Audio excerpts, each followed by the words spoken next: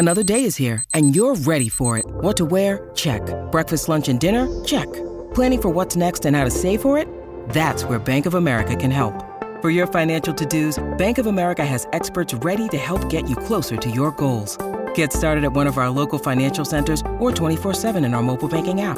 Find a location near you at bankofamerica.com/talktous. What would you like the power to do?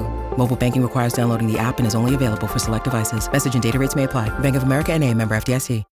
When you need mealtime inspiration, it's worth shopping Kroger, where you'll find over 30,000 mouth-watering choices that excite your inner foodie. And no matter what tasty choice you make, you'll enjoy our everyday low prices, plus extra ways to save, like digital coupons worth over $600 each week. You can also save up to $1 off per gallon at the pump with fuel points. More savings and more inspiring flavors make shopping Kroger worth it every time. Kroger, fresh for everyone. Fuel restrictions apply.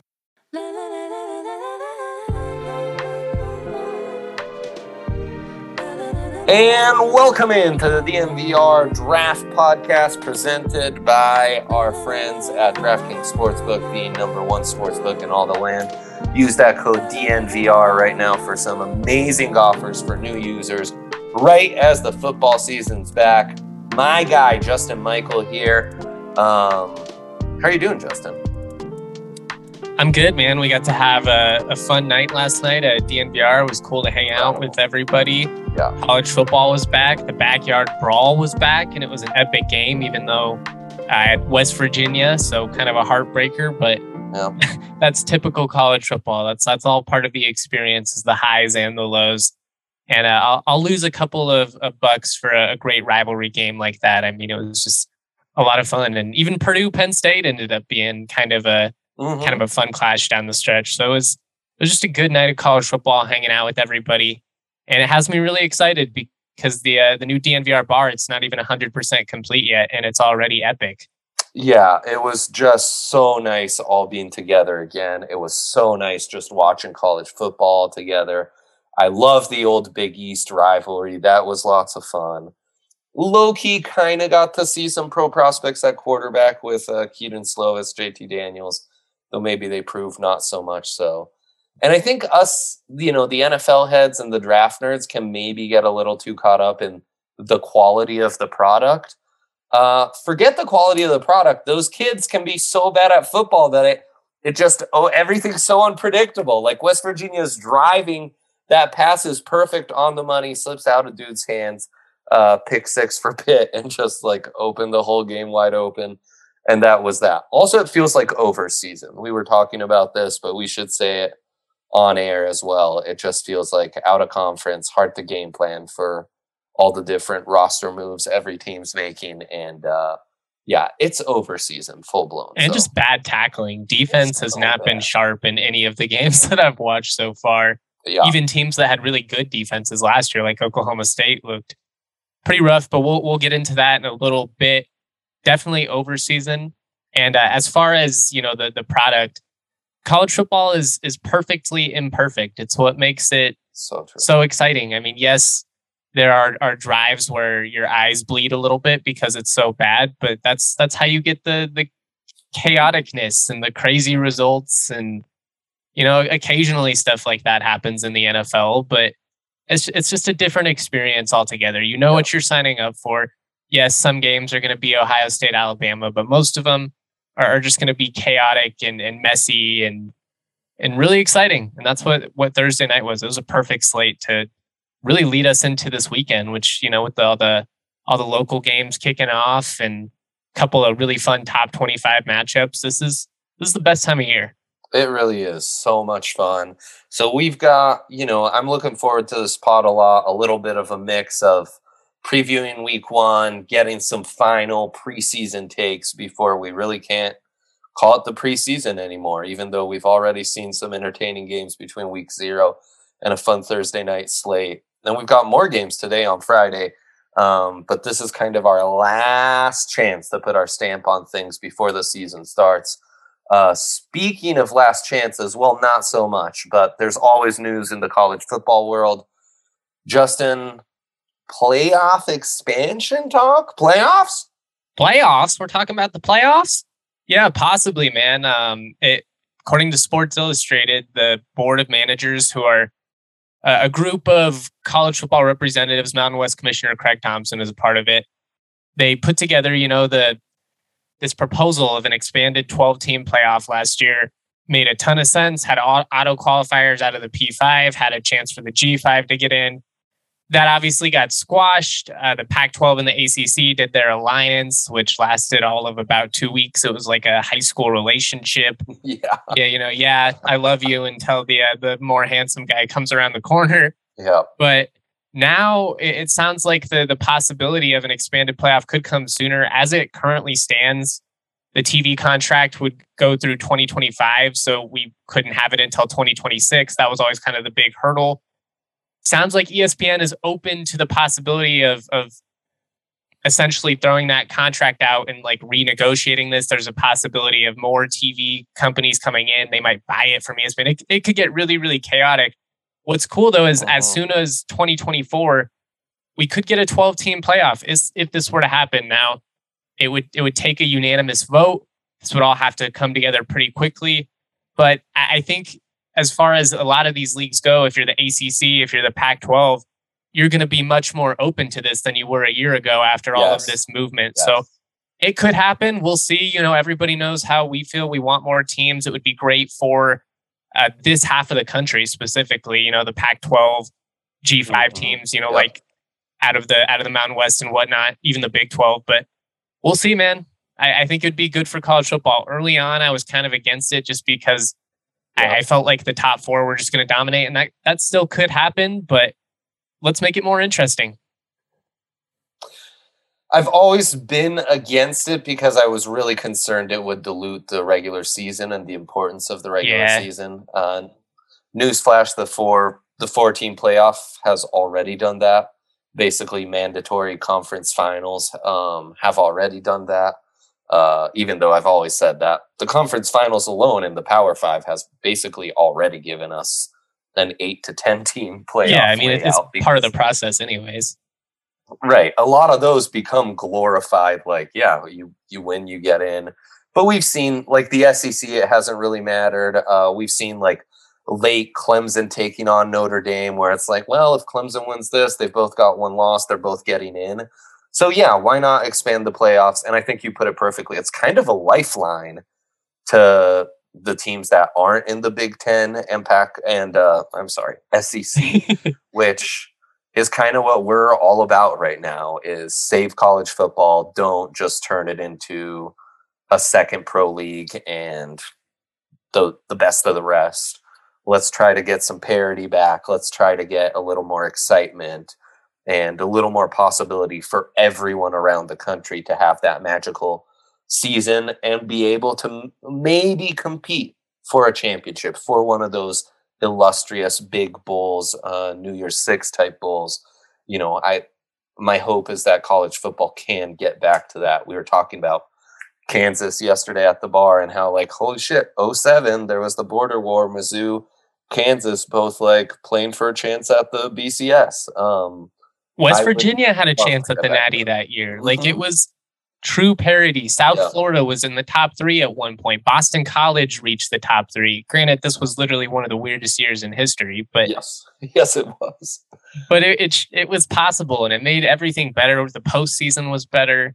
Obviously that later on that year we got Boise State, Oklahoma, and 15 years later, it just feels like we've lost some of that magic as far as the little guy coming up. I know Cincinnati just made the playoffs, so that gives me a little bit of hope. But true, even that was somewhat fluky in a regard. They just kind of had things play out their way. Yeah, we'll see. I just think this would be fun. I want to see more chaos. I want to see teams like Utah have a more realistic path to the playoff without having to be completely perfect. I just think we could get some really weird results, and ultimately these other bowls. The New Year's Six bowls have a little bit of appeal still, but you're getting guys sitting out of them anyways. So exactly. Yep. Why don't we just try and make this mean more? Yeah, kind of seems like it's at least one of the few solutions that might be actually addressing the issues we've had the last few years, which, hey, any attempt to do that, I think we are all for.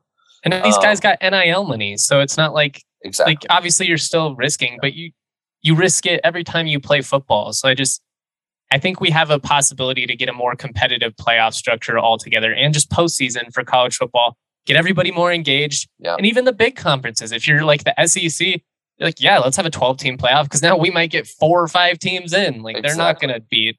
Why would you be opposed to it? Right. And then all of a sudden those conversations that kind of kill you every bowl season, where it's like, oh, the SEC is 4-5 this bowl season. Like, now they'll actually try. Now we'll actually see. And who knows, man? I mean, not to get too in the weeds, but with the revenue sharing that could come of this, a larger TV deal, it'll still skew towards the big guys who are getting more teams into the playoffs. But again, more money should mean more parity and, just a little more talent for everyone. So let's hope. It's fingers crossed. Yeah. All right. Before we get into week 1, lots to cover with that. Some primetime matchups already. Just preparing, for the bets show you were on yesterday, and preparing this big board we'll talk about in a second. There are already some primetime matchups. Excited about this. But this is really our final chance to put our stamp on some guys before the season starts. Top 10 big boards going into the season. And why not? Just bang it out. Give you some draft takes before we start. This draft won't be huge for the Broncos, but all that money to Russell Wilson means we gotta sharpen our scouting, because you gotta go deeper. It just means you gotta watch even more football, because you can't get away with just, well, they might end up with Patrick Surtain. They might end up with a top 5 quarterback. No, they might end up with, a safety out of the Big 12 or something, because they're picking at 28. So we'll see. But I think it's going to be fun. Let's just go right into it. Give me your top 3 right away. Just put you right off the who stands out the most to you going into this season. I think it's kind of Will Anderson in a tier of his own, consensus number 1. Yep.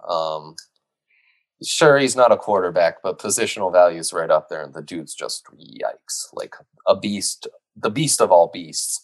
It'd be fun to rank him, Hutchinson, the Bosa brothers, Chase Young, like those dominant Myles Garrett, those dominant edge rushers we've seen come out of college the last 4 or 5 years, and where Will Anderson fits, because he definitely belongs in that tier for me. And then I'm going to go Bryce Young, CJ Stroud. I like it. Very similar to me. I mean, Will Anderson, in my notes, I put the freakiest player in college football. Like he is just insane. I don't know how you block him. Yeah. I have Bryce Young too as well. Both of us have him as QB1. I think he's going to be a back-to-back Heisman winner. I mean, he's so complete. And then 3, I struggled with this one. I had CJ Stroud 4, but I went with Myles Murphy, the edge out of Clemson. Like that. I think if it wasn't for Anderson, Murphy would be getting that type of hype, just because he's such a physical freak. Really, really explosive. I think he could be pretty versatile. But I really leaned into positional value with this top 10 going in. A lot of edge, a lot of quarterbacks. I didn't have any tackles, which I'm curious if you'll have any. But Yep. Interesting tackle class for sure. Murphy's power is something else, especially as young. That whole Clemson front's going to be must watch this year for sure. That defense, I think it kind of got lost in the loop last year because their offense was so bad. Yes, Justin. Their defense was statistically, and I'm not taking credit for this, I think I heard it on the Ryan Russillo show. It was just a little bit worse than that Georgia defense that everybody raved about all year. 2 points more a game, a couple more yards. It was very, very impressive. Yeah, 100%. Well, you already hinted at your 4. Give us your 4, 5, 6 then. Yeah, I got 4 CJ Stroud. I think with the possibility of, being 2 or 3, if he can have that breakout year, him and Bryce Young are going to go toe to toe all year. 5, I've got Jalen Carter. I think he's probably the most versatile defensive lineman in this class. He's a beast inside, but I think you could play him outside too, because while he has been a D tackle, he can also, I think, be an end. And then 6, I've got Jackson Smith-Njigba, the wide receiver out of Ohio State, just really, really freaky. Yeah. Doesn't have some of the drop problems that Kayshon Boutte has had over the years. Mm-hmm. But I understand the argument for people that have Boutte as one, especially when you watch that 2020 film. Yeah, for sure. Not that different from you. Jackson Smith-Njigba 4, Jalen Carter 5. Jalen Carter, crazy enough, was maybe the best defensive tackle on that Georgia front. Those other two guys were first rounders. And then I am going Kayshon Boutte. The fluidity, I can allow some drops if I see high-end grabs being made, that you have that ability to make some special catches. I've seen that by Boutte. I believe last year ended the final 8 games with over 900 receiving yards, 14 touchdowns on just 57 receptions. So insane. Really interested to see if Brian Kelly helps or hurts his draft stock. But there you go. 2 wide receivers and a defensive tackle, and what I think is going to be the best defensive tackle class we have seen in several years. It's been many, many down years for that position. This year, that should be different. So I'm really excited. Jalen Carter,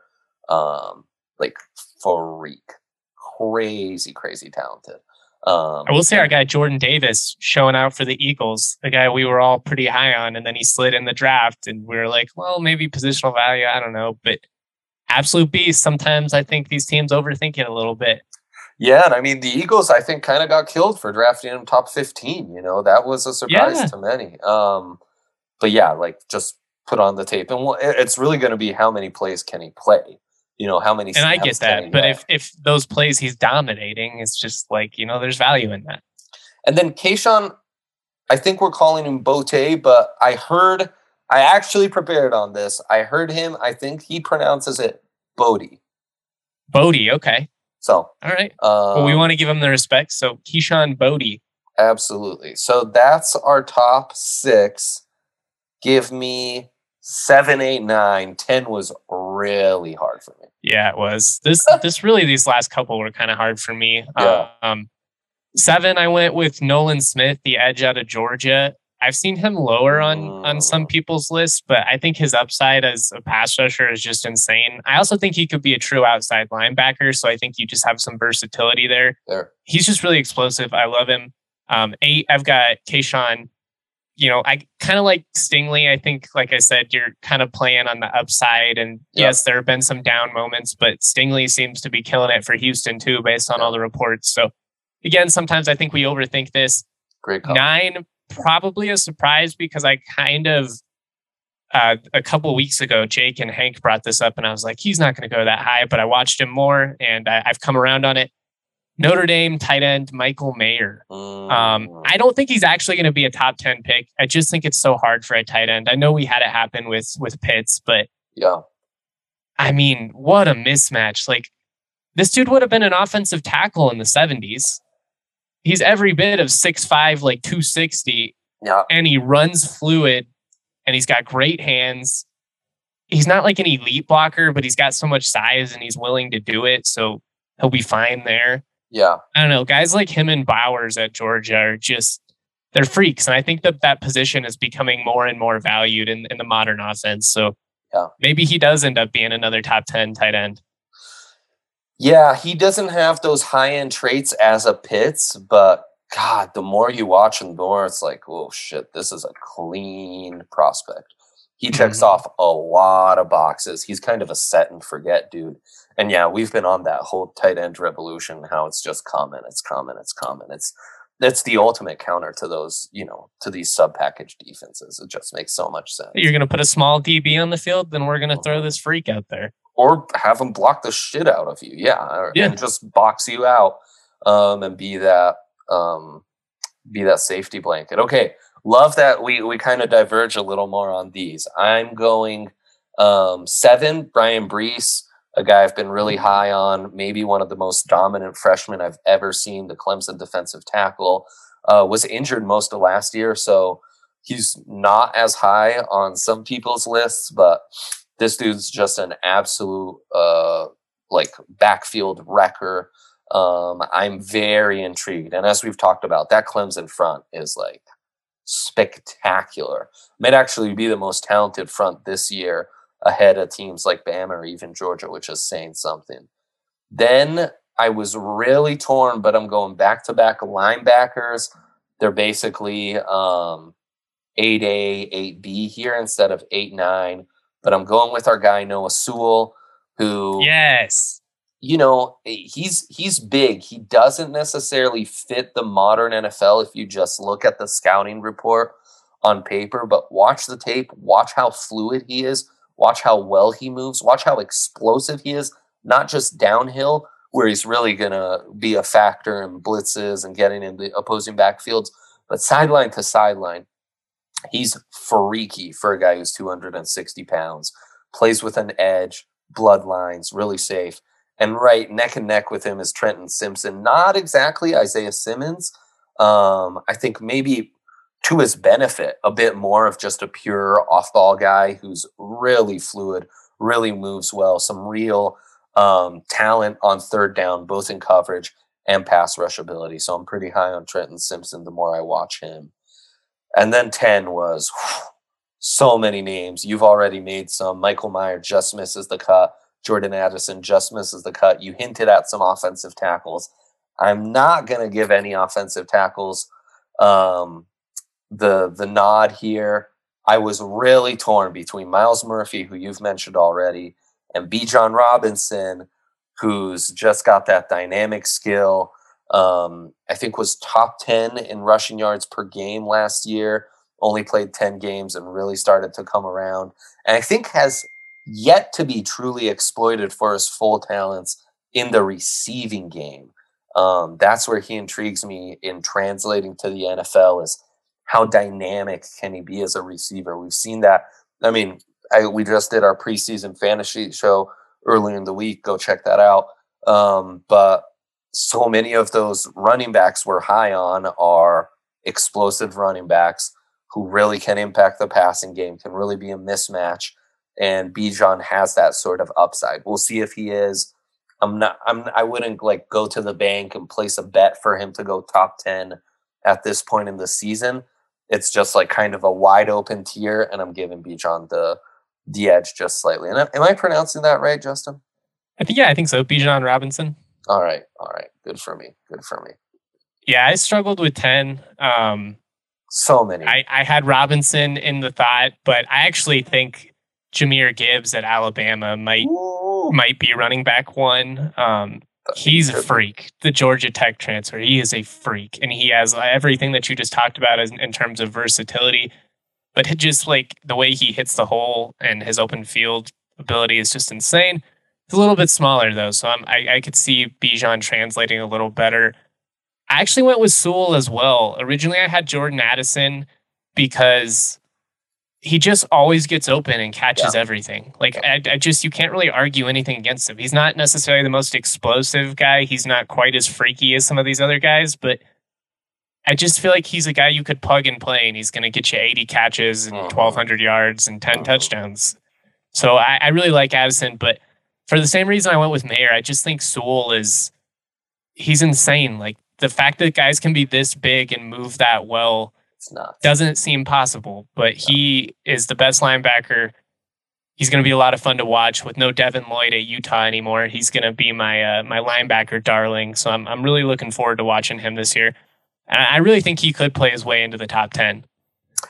I do too. I think we're maybe too caught up in the like Levante kind of off-ball linebackers, kind of the Tampa kind of guys that we saw a few years ago, and we forget that the NFL just having like super stout dudes who can also move like that is actually what the NFL wants. They don't care. They're not looking for small guys who move well. They're looking for guys who move well. It just so happens a lot of those guys are undersized. If instead you're also 260, sign me up. That's going to be what the NFL is all about. And speaking of which, on the DraftKings Sportsbook app, the odds for the number one pick, this surprised me, but I freaking love it, is the top linebackers per odds to go first overall are Nolan Smith, your guy, tied neck and neck with Justin Flo, the other Oregon linebacker who we've barely seen in college because he's dealt with injuries. But, you know, in making these odds, it's very clear that DraftKings is, you know, dialing in on the guys with the higher upside. And Justin Flo, a guy I haven't seen on any draft rankings because, we have yet to see him in college, but came in with incredible hype. Number one recruit in the country by some rankings. And Hank was all over him. Yeah, could have a massive season. And so watch out for him. But love that our rankings mine are all skill position or front seven. So that's where the league's heading. Yeah. I mean, it's just, you look at the drafts, it kind of plays out that way. But I'm glad you brought up DraftKings because the wait's almost over, man. A new football season is here to begin. Get ready for your NFL Week 1 with DraftKings Sportsbook, an official sports betting partner of the NFL. To celebrate the return of football, DraftKings is giving new customers a can't-miss offer. Bet $5 on any football game, get $200 in free bets instantly. What's really cool is if you want more action for opening night, everyone, not just new customers, everyone can experience the thrill with the early win promotion. Get up 7, you win. Bet on any NFL team of your choice, and if your team leads by 7 points at any point during the game, you get paid instantly. They don't even got to win. Just get up by a touchdown, you win. Download the DraftKings Sportsbook app now. Use the promo code DNVR. Get $200 in free bet instantly when you place a $5 bet on any football game. That code DNVR only at DraftKings Sportsbook, an official sports betting partner of the NFL. Must be 21 or older. Colorado only. Bonuses issued as free bets. 1 early win token issued at opt-in. Moneyline bets only. Deposit and wagering restrictions apply. Eligibility and terms at DraftKings.com/sportsbook for details. If you have a gambling problem, call 1-800-522-4700. Love that. Shouts to DraftKings, the presenting sponsor. They've got these awesome NFL, NCAA football specials that Jake and I kind of dabbled in, I don't know, a few weeks back on the pod. I've got a few I want to throw your way, Justin, because I think these are so interesting, and there are a few people in the world that I know that I could get into these with as much as I can with you. Let's do it. These are just really fun. So, most regular season wins, the caveat, of course, regular season wins, conference championships, bowl games, and in the NFL, it's much more clear cut. Niners or USC? Oh, man. Yeah, well, if you're betting on the Niners, you're betting on Trey Lance, which is just... Yes. I respect Shanahan. Tough NFC West. Yeah, it's just that division that has me hesitant. But I mean, I think USC is the third best team in the Pac-12 too. I think Utah and Oregon are better too. So that's right. I'm gonna go with USC. I'm gonna give Lincoln Riley the respect. Caleb Williams, and Caleb Williams, Jordan Addison. But yeah, I don't think USC is gonna kill it this year. That they've been kind of a popular playoff pick, and I'm just most money of any team to win the Natty. That's crazy to me. Isn't that insane? Obviously, there's a little odds chasing, but when we say that, that's not like guys like you and me placing, I don't know, 20, 50, whatever. That's like sharps putting in big time money on USC, and seems risky. I mean, I love Lincoln Riley's offense, but I don't know, man. We've just seen in these games, especially as the season goes on, while the Pac-12 starters can hang, it's just the depth. You can't go 4 rounds with these other teams. So even if they made the playoff, I just don't see them getting out of the first round against a Clemson front or, Alabama. We'll talk about our playoff picks at the end, but that's a fun bet. That's a fun proposition. I like that. Yeah, I mean, to win the Natty, you're gambling on Caleb Williams hitting God mode and outplaying Bryce Young and CJ Stroud significantly. Yeah, it's a risky one. Plus 105 though, USC. Shorter odds actually on the Niners side. Broncos are paired up with Utah for most regular season wins. The Broncos minus 185, and I don't know, as high as we are on Utah. And so it really comes down to, I think both those lines are going to be set right at 10.5 wins, 9.5 wins. So it's like, who gets to double digits? Who can maybe squeak out that 11th win? I'm pulling up Utah's schedule real quick because I just want to see how they end. Yes, this is what we have to do as well. All right, they open with Florida. Obviously, that's the big game. Then Southern Utah, San Diego State. San Diego State's a tough game, but at home they should win. Yeah. I mean, if you're high on Utah the way we are, USC at home. They do have to go to Oregon, so that's a tough one. November 19th. In Eugene, and that defense has some dudes that can go pound for pound, and you never know, the Bo Nix experience, like if Bo Nix is on one, that could be trouble, but that's still one L. Where are the other L's coming from? If they survive the swamp, and I think they beat USC at home, Oregon is really the only game I feel worried about. The thing with the Broncos is I think 10.5 is such a perfect line because I do think they're a 10-win team. I don't know if they're an 11-win team. Mm-hmm. So I'm going to go Utah. Wow, plus 150. Classic college guy here. Just because you're a Bama guy and you're going to be dialed in, this one was stupid but fun. Jets or Auburn? Oh, gosh. Just like garbage. I think the Jets. Hunting. I think Auburn, minus 125. I love this because Auburn. I mean, I've never seen a situation as blank as Auburn where it's just like, we hate Harsin, we're gonna fire him. We can't yet, but it's coming. So I don't know how you win in that scenario. Fair enough. SEC West, especially. Fair enough. And then Bills or Bama. Bills minus 175. You're essentially betting on Bama going undefeated in the regular season. And, the Bills, what sucks is the AFC East. You just have some gimmies with the Jets. I guess the Dolphins might be better. Pats, we'll see. I don't know. I'm not in on New England this year. I think they're... Mm-hmm. I like Mac Jones a lot, and I don't think he's the problem, but I just think that's a team that... Like, Bama at plus 145 is tempting. You just worry, like, the Bills will, like, get to 13, 14 wins easy and not even give you a chance. Yeah, I think the Bills are a 13-win team. So I'm going to go Buffalo. Although there's a big part of me that kind of wants to fade the Bills and just say it's karma. All the Matt Ariza situation. I call BS that they didn't know about any of that. I knew that San Diego State players got accused of it a year ago. We just didn't know which players. And so the NFL is trying to tell me, oh, we didn't know. Fuck out of here. But scouts are private investigators, first and foremost. We all know that. Come on. Some teams didn't even have him on their draft board, which he wasn't the first punter taken. But exactly. That's not for on-field reasons. But the thing about, in getting back to this real quick, just Bama, they have such a favorable schedule this year. They got A&M at home. Yeah. They got to go to Texas, which could be kind of hard, and to Arkansas, but that's like their toughest trips. Come on. Easy peasy. So I do think Alabama is going to run the... I do too. If there was ever a slate. Well, so, and Jimbo made sure that Texas A&M game circled like a dumbass. Thank you. So, Thanks, Jimbo. Yeah, no kidding.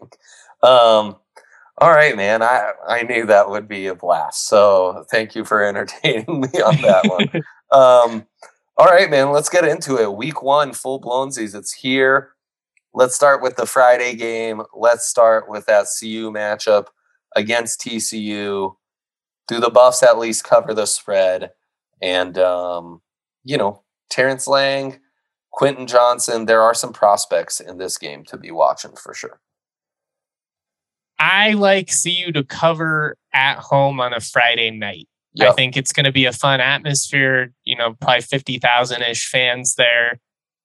RK talked about yesterday, there was a streak at one point last year or the year before where it was like 60-something straight home dogs over a course of a couple years covered at home night games. So I like the Buffs to cover. I think going for the money line is getting a little bit greedy if you're a CU supporter, and I think that's going to be tough just with the talent TCU has at the outside and all of the talent that you guys lost defensively in that secondary. I think, they did a nice job of adding talent at linebacker, but I don't know. I have a hard time seeing CU stopping these TCU receivers all night long.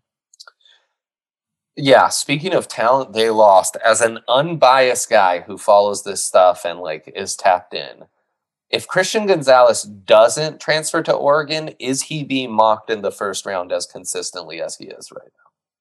No, if he should have been. CU. Yeah, exactly. Yeah. God, I hate that so much. But yes, it's true.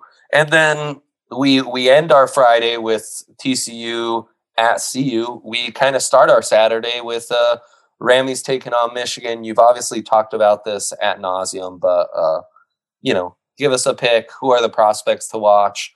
I'm sure you've kind of obviously you're dialed as anyone on the Rams, but anyone that's caught your eye on the Michigan side that we should start doing some early draft prep on here? Yeah, Mazi Smith, the defensive tackle, is a freak. I'm not 100% he's draft eligible. I believe he is. With Michigan, it's just kind of a lot of unproven guys at this point. It's going to be a lot of rotational members. It's very similar situation to what we saw with Oklahoma State, where you're trying to replace 8 guys of what was a really vaunted defense. And as we saw with Oklahoma State against Central Michigan, that can be a tough challenge. Great point. Real quick, I don't want to talk too much about that game since we're talking about Saturday, but Central Michigan will win the MAC. I don't know why they weren't a more popular pick. They've got a returning quarterback and running back combo in Lou Nichols, and I'm trying to blank on the quarterback's name. I'm sorry, but he was awesome last night. 4 touchdowns. Daniel Richardson. Sorry, guys. With that combination, and this is a CSU reference that not everyone will understand from the Draft Pod audience, but it's essentially like if Garrett Grayson and Capri Bibbs would have been together in 2014 instead of having Bibbs in 2013 and Grayson in 2014. Their offense is electric. They had this receiver, Jalen McGoy, who had 6 catches for 120 yards, a pair of touchdowns, contested catch in the corner of the end zone, another one where he just ran through the DB. They're really dangerous. So look out for Central Michigan. Getting back on track, though, going all the way back to Michigan against CSU. Not a ton of draft eligible guys on CSU that you're really going to be looking out for, at least early on in the season. We'll see, DeQuan Jackson at linebacker is a guy who I think could, play his way onto some boards with a good year. At edge, they added CJ Onyeki, a Rutgers transfer who looks the part, but we'll see. Mohamed Kamara, I think, has a nice NFL future. But with Michigan, I'm just kind of really curious what the quarterback situation looks like. Is McNamara going to hold on to it, or should they go with the more dynamic athlete in JJ McCarthy? Michigan throwing some disrespect CSU's way with the way that they're treating this quarterback scenario, in my opinion, with, we'll have a quarterback play game 1 and then a different one week 2. This isn't preseason. Yeah. These games count. I get it. I get it. You're the Big Ten team playing a Mountain West team, but I'm hoping the karma angle comes around, but I do like the Rams to cover. Yeah, I was asking you yesterday at the bar, what was the margin the 2 times CSU played Bama, right? Within the last 10 years, and it was 17 both times. Yeah, they've been competitive in a lot of these P5 games. They hung against Iowa. They beat Arkansas at home. They should have beat them on the road, too, if Colin Hill doesn't tear his ACL. The offense is fucking rolling at that point. But, it's just tough. It's the depth thing, usually you get smothered after a while, but, just hang around. Don't beat yourself. Win the special teams battle. You're going to have to punt well and, flip the field, all that type of stuff. But, it's a fun opportunity for a relatively unproven, inexperienced team to potentially build a lot of confidence. And if you get beaten down, I don't really think it impacts you that much, because it's just Michigan's really good. Right. Mazi Smith Sr., so definitely a name to watch for our draft nicks out there. Love that. Yeah. Great call. Let's get into the nitty gritty, though. These top 25 matchups that we got. We've talked about prospects from both Oregon and Georgia in segment 1, talking about our big boards. We get that head-to-head matchup. Oregon's new coach, of course, coming from that Georgia staff. We'll see how talented Georgia remains on defense. Obviously, they still have a lot of studs. You mentioned Nolan Smith. We both mentioned Jalen Carter. Eric Gilbert is a tight end on a lot of draft big boards, though he's not even the best tight end on that team. Say what you will about Sam Bennett, but as far as college quarterbacks go, dude has a lot of talent. Keely Ringo, I got the first name right. I'm maybe not the biggest fan of his game, but the upside there, had a big playoff run. He's being ranked as a top cornerback coming into the draft by some. And Christian Gonzalez on the other side being ranked as the top cornerback by some. So we might be seeing the 2 top cornerbacks of this class, plus Noah Sewell, plus Justin Flo, plus the Bo Nix experience. Georgia's going to have more studs at running back. I mean, this is really a primetime matchup. I'm going to say, what would you set the over-under as before late April 2023? How many times we rewatch cut-ups from this game? You said it at 6.5, Justin. I was going to say north of 5. So exactly. This is going to be a fun one, man. Yep. On paper, I mean, Georgia, probably lean in, especially in Atlanta. I know it's technically a neutral site, but they're playing in Georgia, so don't give me that. Yeah. I just have a hard time seeing a team lose 15 players to the NFL and not having that make any impact at all. Like, I do think they are loaded. I don't know. I could see a scenario in which this Georgia team comes in, even though a lot of these guys weren't the key members of the national title team, but just thinking, hey, we already won a title, we're going to roll this Pac-12 team. And you've got a Georgia or an Oregon team that, at least defensively, should be able to kind of play with that, physical approach that the SEC does. Yep. I think this could be a little bit closer than people expect, but Bo Nix is just such a wild card. What Bo Nix am I going to get? If Oregon is going to have a chance, I think it's going to have to be him running around, improvising, just kind of playing backyard football. And that's a really hard way to sustain. But if he could do it, I mean, there's nobody flukier than Bo Nix, so it wouldn't shock me. Yeah, and I mean, as a freshman, played Georgia tough, not so much as a sophomore and junior. So, yeah, it really is. We'll see what Bo Nix we get. As much as we said it's over season, is this one of the few games where the under 54 might actually be intriguing? Yeah, I like these defenses, but I worry about the run game. Bro, I know. It just feels like even in the SEC, most games are going 25 plus at this point. It's like a low scoring game is low 20s and a high scoring game is high 30s. Everything is impacted by like 10 points. Yeah, I don't. Yeah, I like these defenses enough. I think it's the play, and I don't love either of these quarterbacks enough to feel like awful about it, but. Yeah, it's a tough one, but that might just be a stay away. Really interested to see what Kenny McIntosh, Georgia's latest running back, is going to be able to do in more of a full-time role. But that is going to be an outstanding matchup. The other, true blockbuster matchup is Notre Dame, Ohio State.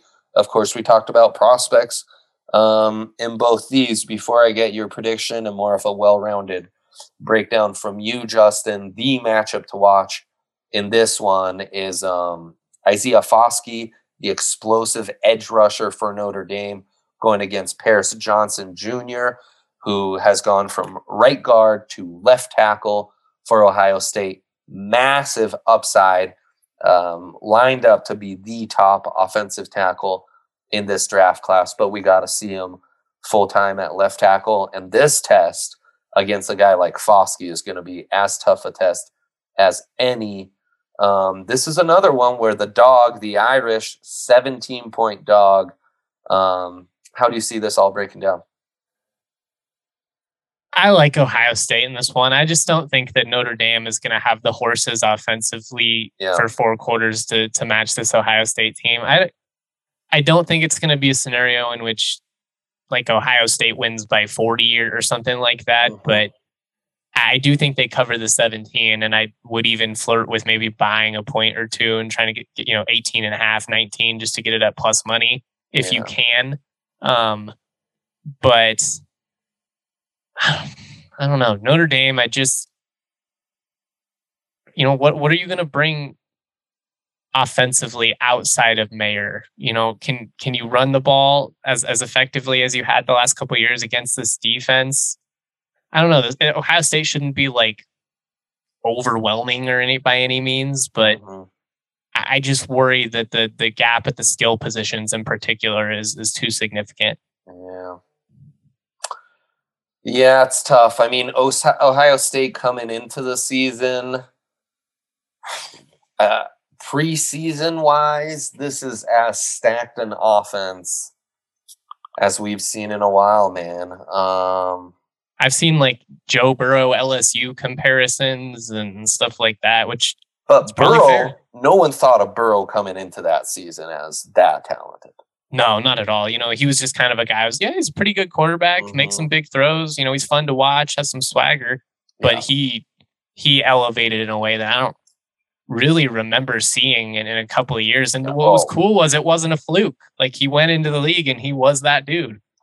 Yeah, I mean, there's certainly, I want to go all the way back to like Matt Leinart, Reggie Bush. I don't think we have to go back that far, but I mean, I don't think it's crazy. I mean, Baker Mayfield had a pretty big senior jump, but he still had a lot of hype. He had more hype than Burrow, I would say, just because of that Lincoln Riley offense. For sure. But that offense is stacked, and it's just there are a lot of unknowns with Notre Dame. So I'm actually kind of torn. This might be one of my few stayaways. We've hinted at it already, though, in the NFL, NCAA football prop crossover. We've got Utah taking on Florida. Top prospects here, probably Clark Phillips, the third, the cornerback for Utah. And, there is some front seven talent on this Georgia team after a really disappointing year. The top guy is going to be the D tackle, Jervin Dexter Sr. in a loaded defensive tackle class. I'm going to say that for a while. And then Brenton Cox, the edge rusher, who I feel like he's one of those guys that feels like, oh, Brenton Cox is still available. We've been talking about him for 20 years, but indeed he is. We've leaned heavy on Utah, but now it's kind of time to put our nutsack on the table, for lack of better words, because going to the Swamp is no easy task. And if Utah's really going to prove that they're no longer that scrappy Utah team, which we're all like, man, crazy that they're actually a Pac-12 contender, to actually being like, hey, we're here, that we are those dudes year in, year out, you got to go do it in the Swamp. They are just a 3-point favorite. How do you see that one? All of the atmosphere conditions work against Utah in this one. The Swamp's going to be rocking. Billy Napier's debut, so the fans are going to show out for him. Yep. It's supposed to be insanely humid. Like, I think at times we can blow stuff like that out of proportion, but just in comparison, CSU went down to Tuscaloosa twice. They also went down to the Swamp. Tuscaloosa was hot as hell. I had to change my clothes before the game. Florida was a game that I didn't travel to, but just speaking with the people that were there and watching it, it was like 100 degrees, over 120 on the field with 99% humidity. And it was an early September game like this. At least it's a 5 p.m. kickoff and not a 1 p.m. I think like the CSU Florida game was, but you could just see on the sideline that CSU was not used to it. And it wasn't because they were getting beat up physically. It was just so different. And from Utah, I mean, it's a big difference. It really is. That said, I just think Utah is the tougher, more physical team. I think they're well coached, as much as Whittingham can rub me the wrong way. And I don't buy into Anthony Richardson as like the savior of Florida's offense. I just don't see it. Yes, he can run around, he can scramble, he can make some plays, But I think Utah's going to put him in a position where they get after him. I think he'll force some things. And I just think Utah's the better team. I'm with you, man. It feels sketchy. And Anthony Richardson, big name to watch for the draft. But I'm going to stay with old reliable. And if college football's fine by me. It can happen. Yeah, but whatever. You just got to kind of stick to your guns. Only other one I'd close out with, and then I leave the floor to you, is Arkansas taking on Cincinnati. Jalen Catalon, kind of a surprise he didn't declare last year, the talented safety out of Arkansas. There are some guys for Cincy to keep an eye on, but it's kind of like we got to really see what these guys are all about. I mean, they lost a ton of talent, not just last year, but the last 2 years. People are excited about Ben Bryant at quarterback, though. For Cincy, Josh Weil at tight end. In fact, the Josh Weil Catalon matchup's going to kind of be fun. And, Fickell knows what he's doing on defense. So, I actually don't even have the line handy. Is it Arkansas by 6.5 at home? Is that what you're finding? Pull it up real quick. Yes, it's up to 7 now. Okay. Yeah, how do you see this? Cincinnati with the playoff hangover. I'm in on Arkansas on this one. I like KJ Jefferson a lot. I think he's one of the. I don't know if I see him as like an NFL quarterback, but I do think he fits perfectly into what they want to do. We're going to stretch the field. He can run around, big body. He's hard to bring down. And Arkansas was tough last year. They played everybody hard. They did, yes. And I just think that Cincinnati, trying to go on the road in these conditions without, Desmond Ridder, without all the guys that they lost on the defensive side, that's just a really, really tall task. Respect the hell out of Fickell, one of the best coaches in the country, but I just think this is a tall task. I don't think they're going to get rolled. I don't think it's going to be like a SEC G5 game where it's 50-14 or something like that, since he just gets completely embarrassed. But I think Arkansas can cover a touchdown at home. I know that line kind of worries me, but yeah, you just got to kind of 6.5, a lot better than 7. I'll say that. It is. Maybe go by that half point. You won't regret it. But I'm going with the home factor. Like, again, this we can't in pro sports, I have as a bettor kind of started to lean away from like, man, home field really isn't that big of until the playoffs, where it's like I have to go to Lambeau in January, or Foxborough or even Denver when it snows. But like the regular season doesn't mean a thing. Like they're used to playing around people. It's loud everywhere. Whatever. Right. It's more the like break and short weeks and stuff like that might impact it. But like, yeah, sometimes the crowd just gets that road team up a little more. I mean, Nathan McKinnon saying the most nervous they were during the Stanley Cup run was at home, Game 5 to close it out, and the most comfortable they were was on the road. I think there is something to that, where like expectations and having everyone against you kind of makes things a little easier. College football, not so much. These are college kids who are being asked to do more than just play and be athletes. There are plenty of guys who are starting for the first time in a very hostile environment. And those college fans can be ruthless, and those stadiums are fucking big. Don't underestimate the size of these crowds and the size of these stadiums. Like, in the stands, it's big boy football, even if it's still like youngsters kind of. No, totally. I mean, there's nothing like it. I mean, I've been to AFC championship games. I've been to, I've gone to Broncos games my whole life. It didn't feel like it felt like in Bryant-Denny Stadium. And that was a game in which Alabama knew they were going to win, had zero hostility towards.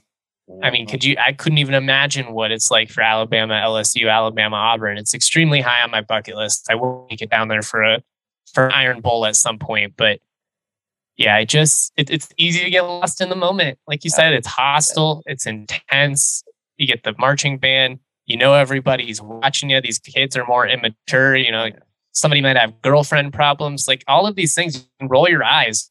but these are a factor. I talk to these guys. They're just human beings. Like, you know, they go through the same shit you guys do. Yeah. And it's college. It's the most stressful time of their lives, all mixed up into like the fact that they're trying to prove themselves on the football field. So it's a big moment, especially early on in the year. Home field's big. It's why I'm so hesitant on Utah, despite the fact that I think they're a way better team. I mean, I think your point about the humidity is huge. Like, just think of anytime you go from Colorado to, you know, the Northeast or the Southeast to visit family or something. That humidity is like, holy shit. Heavy. I didn't realize. Yeah. And I mean, your lung capacity might be better, but it's like, there's no relief from it. There's no like getting in the shade and getting a break from that hot, high altitude sun. And you're just wet. Right. Like the whole time it's wet. Damp and sweaty. And, you know, as you get tired and, you know, got those Florida fans screaming at you, it can break you after a while, especially if, you know, that Florida defense is able to make things hard on Utah and, you know, stop the run game. If Utah gets the run game going, good night. But if, you know, Florida can make it interesting, you just got to keep it tight. You know, don't go down early. That's big. That's what we've seen with a lot of these teams. Central Michigan went down early and they responded, but most of the time, especially in these early games, and it's the same thing I'm looking out for CSU. If CSU is going to cover, you can't go down 21-0 in the first quarter. It's just 100%. Yeah, you get shell-shocked. 100%. Man, it's here. College football season, so hyped. Follow Justin's stuff at DMVR Rams. Just been killing it this offseason. Really excited for the Jay Norvell era and this primetime matchup at the Big House to start the year. Jake, of course. Yeah, go ahead. Before we go, real quick, we're just going to rapid fire. We're not going to debate it. We're not going to... Who makes the playoff? Who's your 4 teams? Oh, yeah. Start us off. I'm going Alabama, Ohio State, chalk. Yep. Clemson, I think they respond and win the ACC. Their schedule is really favorable. Interesting. Obviously, they need much more out of their offense. And if it's not Ukulele, I think they move on fairly early in the season because they are good enough everywhere else to be competitive. And then I've got Georgia. I wanted to get cute and go Utah. I thought about, you know, somebody in the Big 12. I think Kansas State's going to win the Big 12, though, and I don't think they're going to run the table. So I don't think they're going to have the resume. Wow. So I went Georgia, Clemson, Ohio State, Alabama, which is the chalkiest of chalk when it comes to this. But I just don't see a lot of teams. I mean, there's some A&M love, but how is A&M going to get in if they lose to Alabama? And then you can't win the SEC, so they don't have a shot. Yeah, and a proven quarterback deal. Like, I just don't think the talent's there this year. You know, with the NIL stuff they're doing, given they're recruiting well. A&M's legit, and Jimbo's a great coach. We saw what he did at Florida State, but they're still a leg below the other schools at the moment. Agreed. Yeah, Bama, Ohio State, it's chalk. We hate it, but it's the way to go. And kind of Georgia too. Like, Georgia is what people think Texas A&M could be. Kirby's built that thing. And look, I'm as much a Sam Bennett hater as anyone, but I do like him better than some of these, you know, who's the Notre Dame guy? Ian Book, you know, guys like that I've hated on over the years.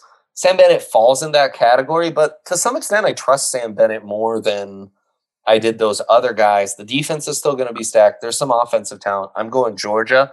And then easy schedule too. Exactly. Yeah, the East is kind of very winnable. So they have 2 preseason top 25 teams on their schedule. One of them is Oregon. The other is Kentucky. They get Florida in a neutral site. Auburn at home, Tennessee at home. Easy. At Kentucky is their hardest game of the season outside of Oregon. So it's just it's an easy path to the SEC title game. Right. And I mean, I even think a 2-loss Georgia playing Bama tough in the SEC title might get you in above a lot of others. And I don't see a ton of 1-loss teams on this slate. I think it's going to be really wide open. And then give me Utah. If that's getting cute, yes. I'm happy to get cute. But you did the schedule breakdown for us. Like, even if they lose to Oregon, they just got to take care of business in the Pac-12 title game, you know, if they beat USC. And And they beat Oregon's ass twice this year. Like, not like back-to-back weeks, punched them in the face, went back and did it even worse. You know they're not going to fear that trip at all, especially if they go into the Swamp and win that game. They're just going to be playing confident all year. They're returning so much talent, man. They really didn't lose a ton of guys from last year. They've been through a lot too. Like, they had a couple of players pass away in the last couple of years, and they've all been like rallying around that. Like, that stuff's powerful, especially at this level when it's, you're largely playing on emotion. 1,000%. And I think they kind of fit. I mean, I think they could be semi-frisky. Yeah, I mean, God, I hope it happens. They played Ohio State really tough in that bowl game last year. Like, a rematch in the playoffs, I don't think that's like a gimme necessarily. So I'm hyped, man. Follow all of Justin's stuff. Jake he wanted to be on the pod. I was like, no, you got a game day. You got bigger stuff to worry about than doing the draft pod today. Follow all his stuff. Of course, game day against TCU. Loving what he's doing at the Buffs. Check out all Hank's stuff with the Broncos. And yeah, man, just a great time for us. Check out Dre on bets. We gotta don't get modest. You're killing it on bets too. Fantasy pod. We got everything. This is our time of year. Broncos are gonna be good. It's our time. Yeah, absolutely. So yeah, man. Just hyped to do this and excited to not talk preseason anymore and just really dig into the tape and what all these guys are doing on a week-to-week basis. This pod this morning really got me exciting. Last night, I'm just so hyped. So I hope you guys are too. Best of luck on these week 1 bets. We will catch you next week.